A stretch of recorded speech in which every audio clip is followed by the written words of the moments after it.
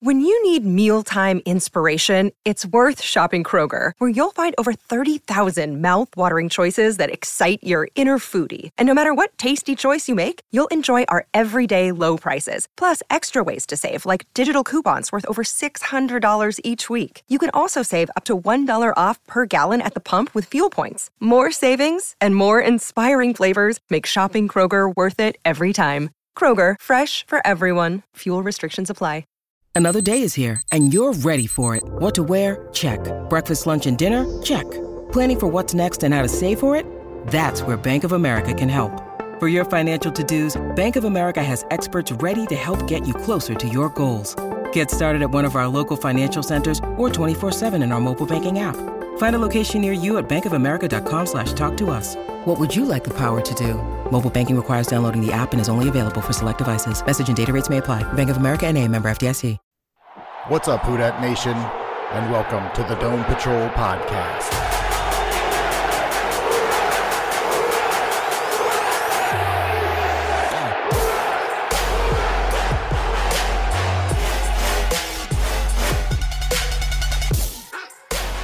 Hey, what's up, Who Dat Nation, and thanks for joining us on the Dome Patrol podcast, the official Saints podcast of the Fans First Sports Network. I'm your host, Jeff, and I'm back.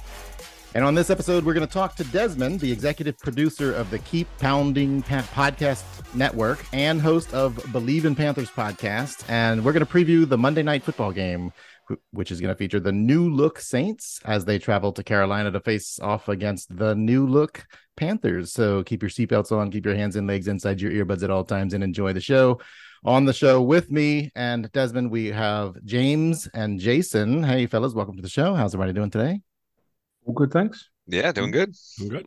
Yeah, still feeling the same feelings as you did after Sunday's games, or has like cooler heads prevailed on both sides, both teams' fan bases? I'm more excited than I was on Monday, if I'm honest with you. I think this is why we actually wait till Tuesday to do the Believe in Panthers. Yeah, from Sunday night to Tuesday morning, we kind of run the gamut of emotions, and I like it where we've had a couple of nights to sleep on it before we start to like react to whatever happened. So we usually tape those on Tuesday mornings during the season. I'm all right. I mean, if you look at the box score between the Falcons and the Panthers and didn't watch the game, it gives you a completely different story of what actually happened in the game. So knowing the stuff that happened in there was fixable instead of things that we just can't fix, like personnel or something, I'm all right. I expect a pretty competitive game Monday night, matter of fact. Yeah, I mean, I agree. I was looking at the box score from your game, kind of looking to see like what we should be looking out for. And if aside from the score, you essentially beat the Falcons in every stat. Mm-hmm. You know, more total yards, more passing yards, more rushing yards. I think they had time more first downs, like 10 minutes. Yeah, time of that total play. You had 72 total plays there, 48. I mean, yeah. So just maybe fall didn't bounce your way, I guess. Well, honestly, it almost sounds cliche, but it really just came down to turnovers. The 3 turnovers that Carolina had, the 2 really bad interceptions that Bryce threw to Jesse Bates, almost on identical plays. And then Miles Sanders coughed up a fumble on a long run that kind of stifled momentum late in the game. And that's really, if you take those 3 away, they scored 17 points off of those 3 turnovers. And 2 of those turnovers, the interceptions gave them extremely short fields. The very first drive of the game, Carolina goes all the way down to like the Atlanta 11-yard line or something like that. And they have a 4th and 1. They botched the 4th down, turn it over on downs to Atlanta. So I almost count that as a 4th turnover because that was first quarter, like 0-0 score. It was 10-10 start of the 4th quarter. Like, I mean, literally interception fell apart. 4 touchdown at 17-10. That last touchdown came kind of in garbage time for the Falcons. So it was actually a much closer game than what the score suggests. And it was really just turnovers. So they don't give the ball to the other team, then they should have a better shot going forward. Yeah. So yeah, at least it wasn't right for y'all. I guess for y'all's sake, it wasn't like a complete failure on execution across the board. Yeah, and it took a couple of days to kind of get the stink of everything else because our fan base is very emotional in terms of the roller coasters that we've gone through the past 4 or 5 years in particular. And I guess they expect perfection because they were hot about what happened on Saturday. How dare they? Well, it also stings when you lose to the Falcons, right? It's like, oh, yeah. I was just thinking about which one's our biggest rival in the South, and it kind of goes year to year. I think it's the Saints. Sometimes it's the Falcons, but usually it reverts back to the Saints. I know early 2000s it was Tampa. It's usually whoever's like the best team outside of Charlotte. That's usually who our rival is, and really you probably say that for the whole division. But this year, I think it'll probably come down to the Saints and the Panthers in this division. Although none of us picked Tampa to win yesterday, so I mean, what the hell? It's wide open. It's so wide open in the NFC South. So, is it a rivalry with the Saints? Like from y'all's point of view, is it like, again, like, you know how the Saints Falcons rivalry is, where there's no love lost. It is, I mean, it'll tear households apart. It's ugly. It's mean spirited at many times. It's going to be interesting when we have them on our show now. But yeah, do y'all have it? Is it like that, or is it more that's the team to beat this year, so let's rally ourselves to beat that team? No, we haven't felt like that. Probably a tremendous amount of respect for that. them. I mean, it's really more. We haven't really felt like there was a team to beat in the NFC South. Probably, well, Tom Brady and the Bucs is probably the last ones, and even then, that was like 2 years ago, not like last year. It's been a hot minute since there was like just one team that everybody was chasing every year. Because for a while there, we kind of played hot potato with it. Like Cam's MVP year 2015, we go 15-1, get to the Super Bowl. The Falcons do almost the same thing the very next year. Matt Ryan's MVP, they go to the Super Bowl. New Orleans has won one the past 15 years or so. Tampa just won one a couple years ago. There's always one at the top, and then everyone's kind of chasing them. I have no idea who that is this year. Wasn't there a time where it was even almost like it was like, maybe it was around that time frame where it was this cycle. It's like we all took turns winning the division. There was no repeat division champion for 12 years, I think it was. Until Carolina, the Saints won it twice in 17 and 18. Well, Carolina did it before that. They did, didn't they? Yeah, Ron Rivera won it back to back 2013, 14, 15. Yeah. And then Atlanta won it 2016. And then I think the Saints had a streak. Saints got 18, 19, 20. Yeah. And we have not had a division title since 2016. And I do know there were some Saints fans that are a little upset that y'all have a statue of Sam Mills and we don't, considering he played so well for so long, and I think he was there just a couple of years. Look, I think there should be a Dome Patrol statue. There is not. We just have the Gleason statue, but I'd love to see us sneak into and steal the statue, the old like college rivalry style, and like put it up at the Dome. There would be nothing greater than a statue of a Jerry curled Ricky Jackson in front of the Superdome greeting you as you walk in. Like I can't Pat Swilling like beside like that's that's the good stuff. That'd be intimidating. Yeah, it would. Don't forget to eat your vegetables. Ricky Jackson. There, we have an old episode when Ricky got inducted into the Hall of Fame where we did our SNL skit style of I mean, in his speech when he did it, like he couldn't stop talking about growing vegetables and like I don't know, just maybe that's what he did when he retired, gardening and stuff. And so it was just all different types of different types of lettuce. And I have to dig that up, Jason, see if we still have it. All right. So we have some questions for you, obviously, so that we can get a better understanding. Our listeners get a better understanding of what to expect Monday night. So I'll lead us off maybe. So after week one, we kind of, you talked a little bit about that game against the Falcons, but if you were to assess, like now you had the preseason, you had the offseason, but now that you've seen them play this week one, what would you say are the Panthers' biggest strength and then the biggest weakness coming in against the Saints? Biggest strength would be their defensive front seven. Brian Burns is a problem. He is a serious problem, and he's playing angry because he hadn't gotten his extension yet, and that kind of showed the first half versus Atlanta. Normally, he plays with joy. You know, he does the Spider-Man thing. You know, if he gets the sack, he's dancing around and stuff. He wasn't doing that Sunday. He was just running through people. He had 1.5 sacks, 7 tackles, like 3 for loss, all in the first half, and then Atlanta made the smart decision to not run anything towards him in the entire second half, so they kind of phased him out. Started double teaming him. So if you look at his stats, you're like, oh, I had a pretty good game. He did all that damage like in the first 10 minutes, really the first couple of drives of the game. Like he really showed why, honestly, the longer the Panthers wait to pay that man, the more expensive it's going to get. Like they're floating towards Bosa territory now because they're waiting so long. If he keeps playing like this and turns in like a all pro season. They just let him play the whole year. He's going to get 30, 35 mil a year. Like they're not going to be able to avoid it. And they keep saying they want him. So pay that man his money. Like just give it to him. I don't know what the holdup is there. We've been waiting for Derek Brown. He's shown flash this past couple of years. He had a great game against Atlanta too. Like those two guys together were an issue for Atlanta and their offensive line, who many people consider may have the best offensive line in the division. And Carolina was kind of going through them. I think they got 3 sacks on the day. Kept Ritter completely off his game. I think he had like 24 or 25 yards passing at the half. Like they literally was just disruptive all over the place. That's probably the strength, that defensive front line with Brian Burns and Derek Brown, the linebacking core, because they've switched to a 3-4 now. So now you've got a linebacking starting core of Brian Burns, Justin Houston, Frankie Louvu, Shaq Thompson. That's chef's kiss. Like you're not going to get much better than that in a 3-4. Like that's good. So that's probably the strength. Weakness, there's a couple, but stand on the defensive side of the ball now.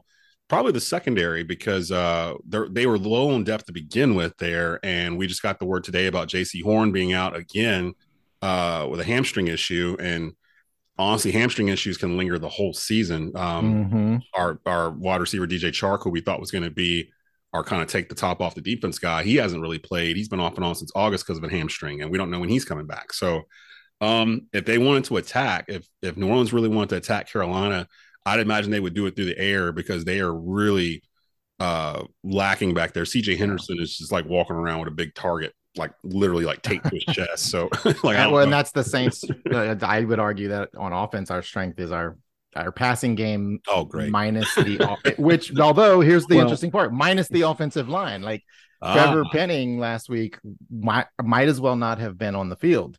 Our left tackle was a turnstile. It wasn't even a turnstile. He was a doorman. He was like an open gate. Here he is. It's like it was his first game ever. Well, that's not good, because Brian Burns is it's going to be the guy that they line up. That's why I hated hearing you talk about when you were talking about who was and you weren't even mentioning Derek Brown yet, and I'm like, oh fuck, like there's I know. There's two of them. I got really scared, because it wasn't even just Penning that struggled. I mean, some of the other guys struggled too, and we just expected the unit to be solid. They were still together. They were healthy. It was rough. So yeah, I'm worried now. It says to me here, like with the secondary being weak again on the Saints side, then it's going to have to be quick, fast passes, hot routes. That was what Carolina did. Like if you look at there's a pic floating around on Twitter of Bryce Young's like pass selection of that game, and if you look at it, really pretty much all of the passes he threw, I think he threw 38 times. All but like 2 of them within like 10, 12 yards of the line of scrimmage. He didn't really go downfield at all. Yeah. And when you look at it that way, it was kind of by design. Like they wanted to do that way because they wanted to keep it almost like an extended run game, control the clock. Right. They rushed for over 130 some yards, and they did the job. If they didn't have the interceptions and the fumble, it's a completely different game. So we feel better about, I think I do. I feel better about it now that we're a couple of days removed from it. But the defensive front is the strength. I would say our run game is going to be a strength as well, because the offensive line got maligned in preseason. People were picking on Ike Ekwonu and things of that nature. It was like 3 plays they pulled out of 3 games that that he gave up a sack on, and they were running really vanilla stuff.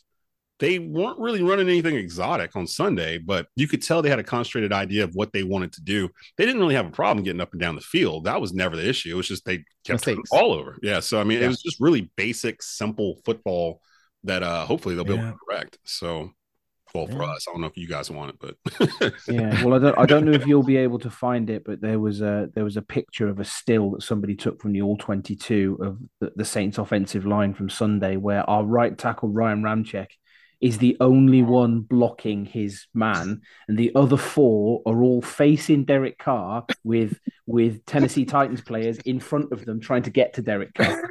How does that happen? We'd like to know. They all got spun around like the same. Yeah, everybody's tweeting like, if you can find it, the offensive line can find it, you'll think it's a photo. Facing the quarterback, right? I'm gonna go look for it. Yeah, you'll think it's a photo. Oh, you'll find it. Shouldn't be hard to find. Yeah, so that leads me, it was a struggle to run the ball against Tennessee. It sounds like it's going to be kind of the same thing this week. It's going to be a struggle to run the ball, especially we still don't have Kamara. Unless they try to mix in more Taysom. I mean, I don't know. There's just not. I mean, we got honestly, Joel, we got a little bit of Taysom, but I would push back on that a little bit because Carolina gave up 150 yards on the ground to Algiers and to Bijan Robinson. Now, Bijan Robinson is a different animal altogether. Yeah. We found that out Sunday. He juked Frankie Louvu out of his shoes for the first touchdown, and then he had a couple of good runs too. I think though that was still more. Carolina's knocked the past 3 or 4 years through the Matt Rule era into now. Is that basically they've never really been blown out. If you look at all those games, you don't really blow out Carolina. They'll stay close throughout the whole game.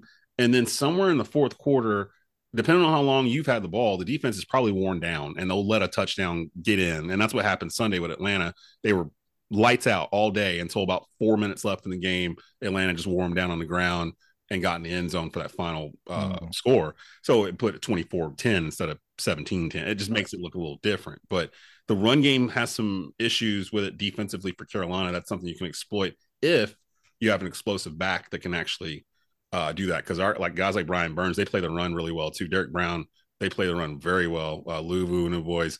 It's not going to be an easy task, but that might be the way to go as opposed to trying to throw it. Because if you let them pin their ears back and chase Derek Carr, that's barbecue chicken to me. Like that's just that's a good idea. They get to him too. Mm-hmm.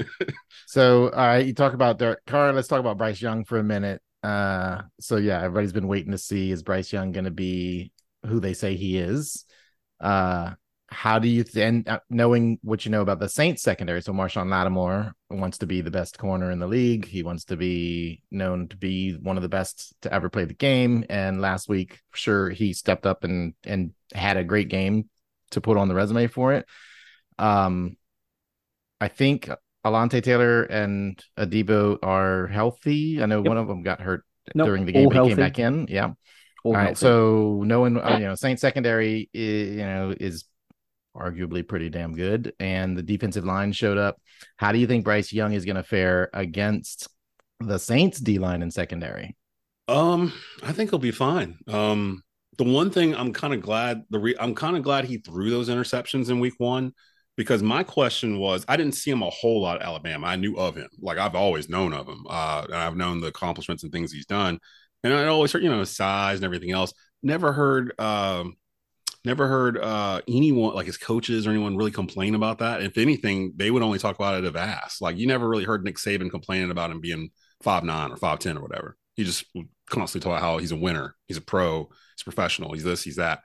And I wanted to see, especially after the second interception, I wanted to see if he would get rattled. Like I want to see if he would lose his composure. But he didn't. He literally just came right back out. Next play, next man up. And that's what I wanted to see. Like he doesn't feel like a rookie at all. He feels like he's been here 3 or 4 years already.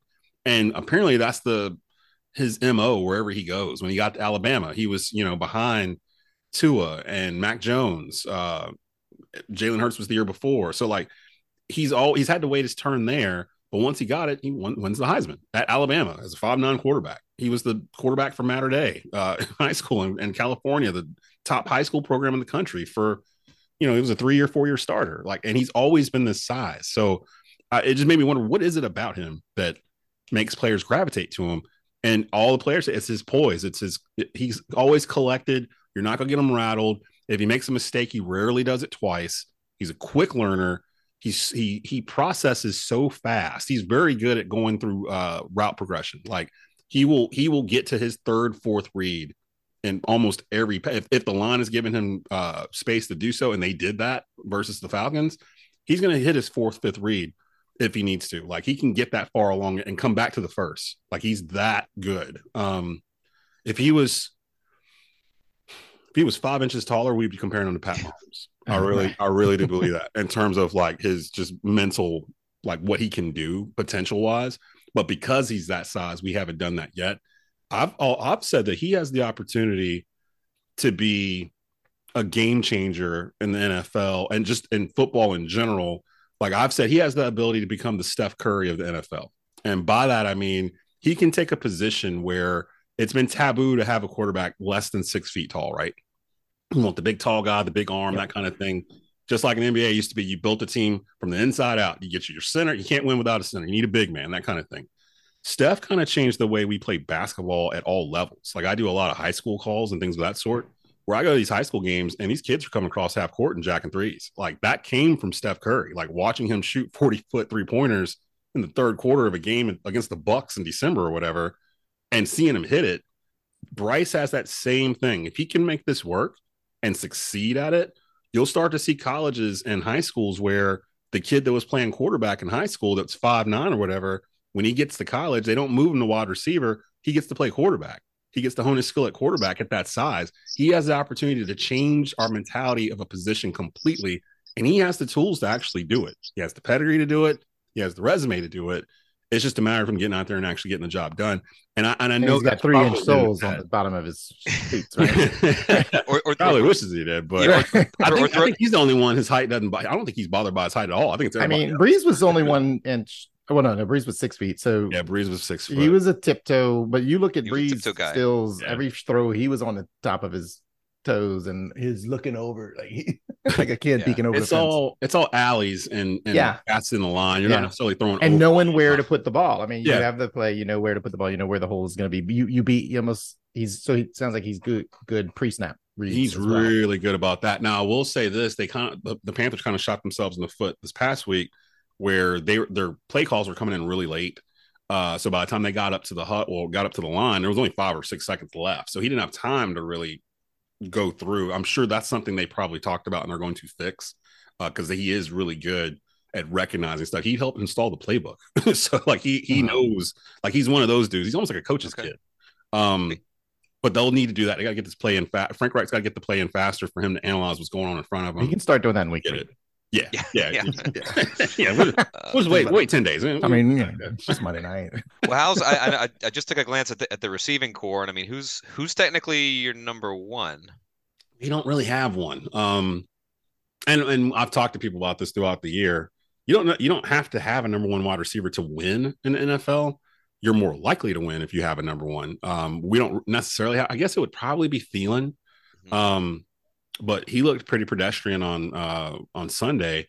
Hayden Hurst, I think, was his most favorite target, the tight end that we brought in. So, and I thought that would be because in Frank Reich's offenses, he tends to lean on the tight ends. We kept 5 of them on the 53. So I would say between Hurst, maybe Thielen, Mingo is the second round rookie we drafted out of Ole Miss. We thought there may be a connection there. I think they connected together once or twice on Sunday. Terrace Marshall Jr., who came from that 2019 monster LSU team. He's on the squad. We're hoping he's going to make a big leap this year. They got a lot of young guys. Hopefully one of those guys steps up to be the one, but do we actually have one right now? No, we do not have a number one wide receiver that I feel comfortable calling number one. Now, one could grow into one, but that's not going to be between now and Sunday or Monday. Well, Desmond, do you worry about, like, you talked about him in high school and in college, like, he's never had to elevate a team before. He's always been part of an all-star team. He was part of the best high school program in the country. He was part of the best college team that's ever been put together. He is not part of the best NFL team, like roster-wise. Like you're talking about the receivers.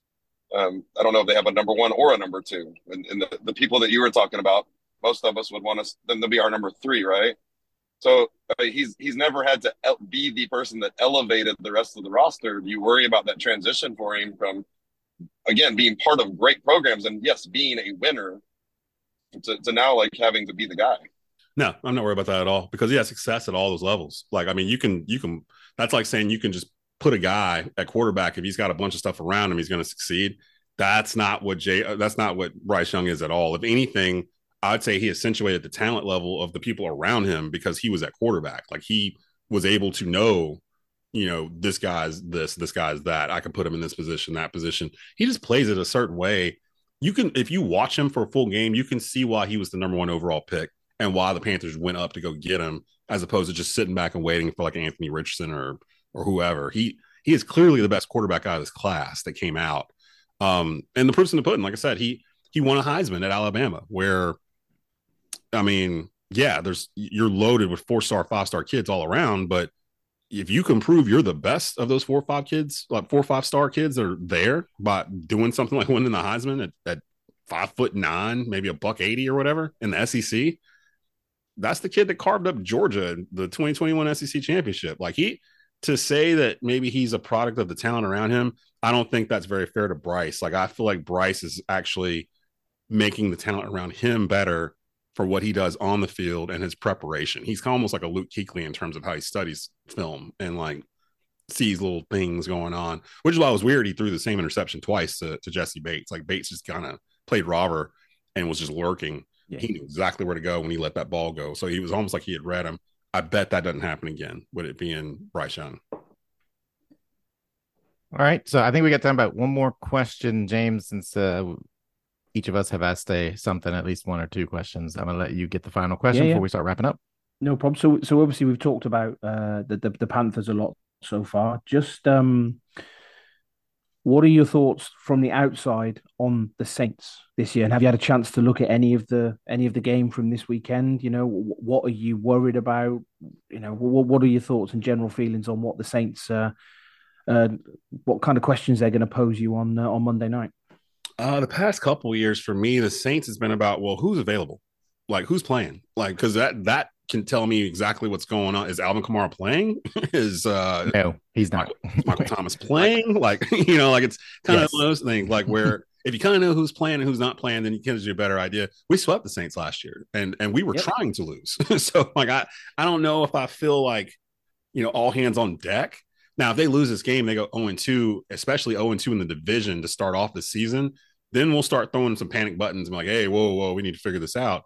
But I just feel really good about this game Monday. It's at home. It's at Bank of America Stadium. It's on national TV.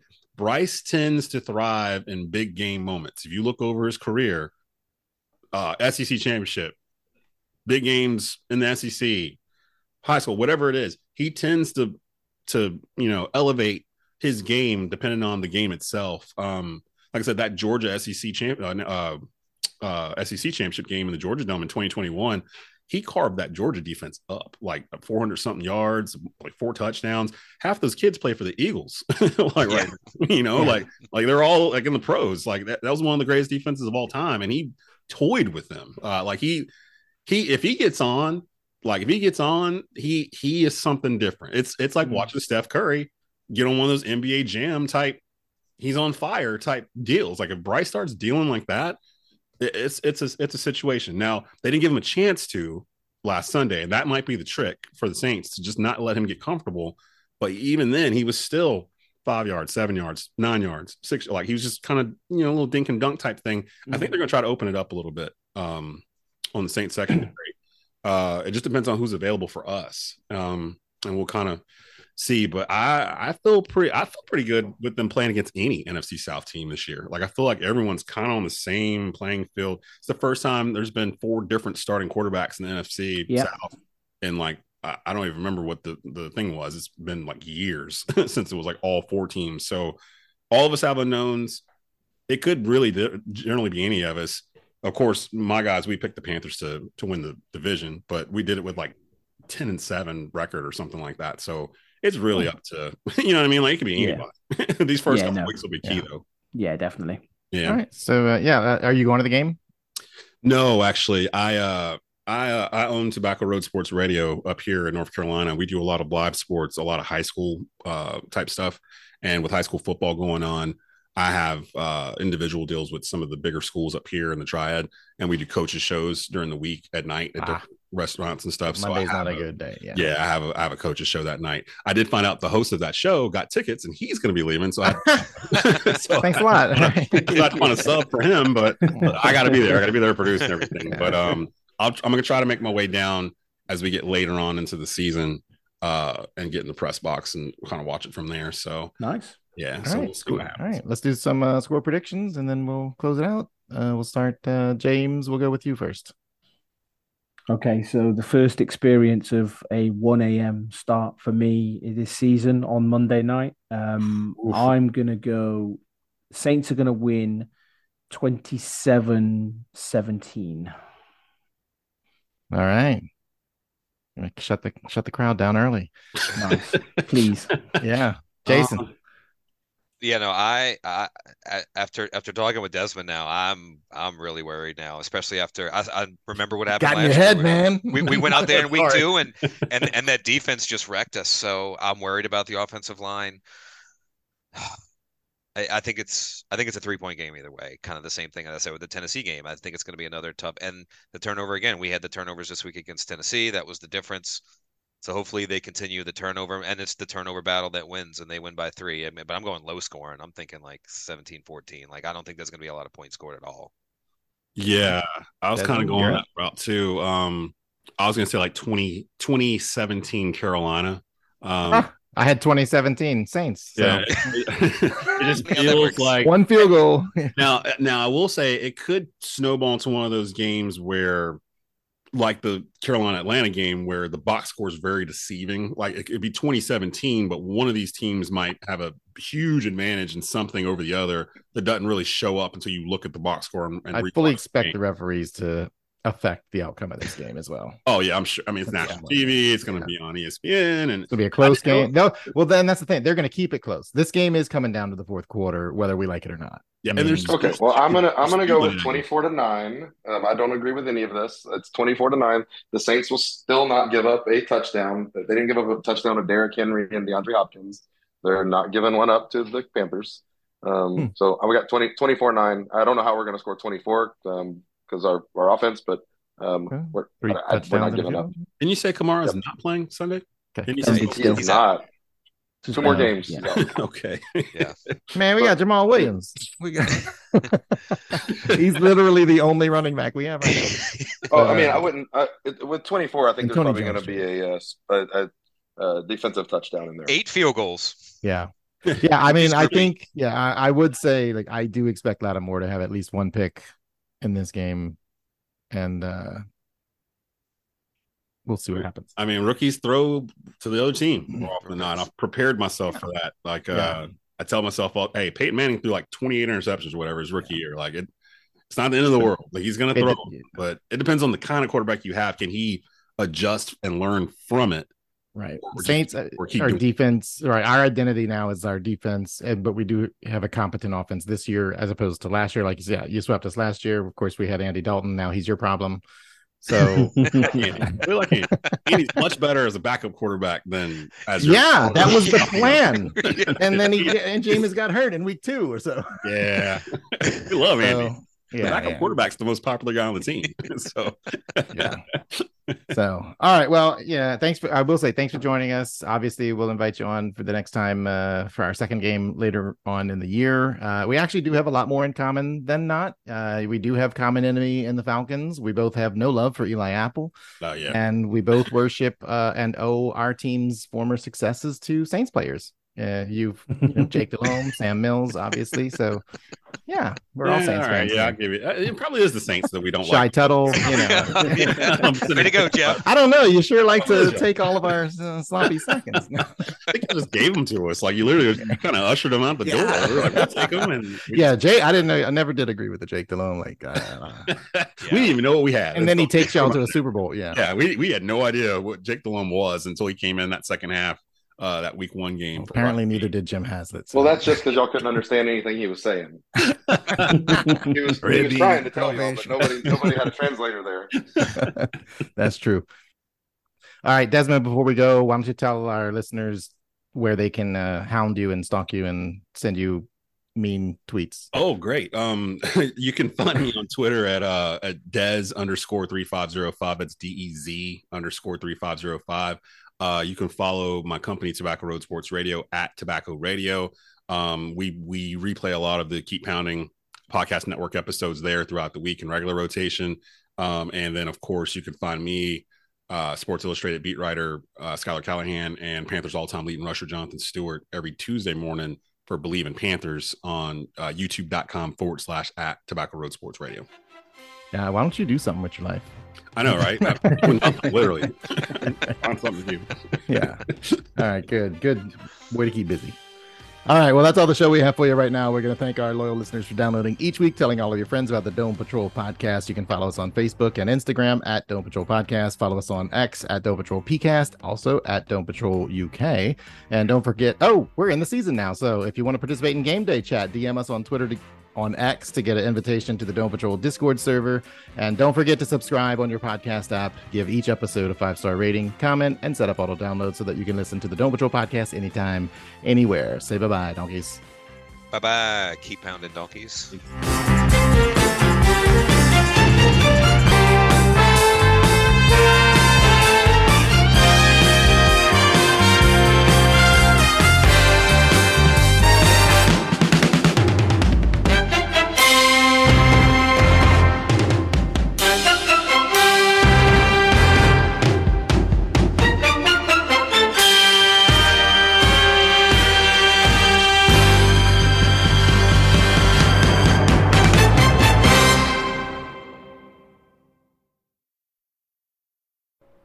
The Dome Patrol podcast is the official Saints podcast of the Fans First Sports Network.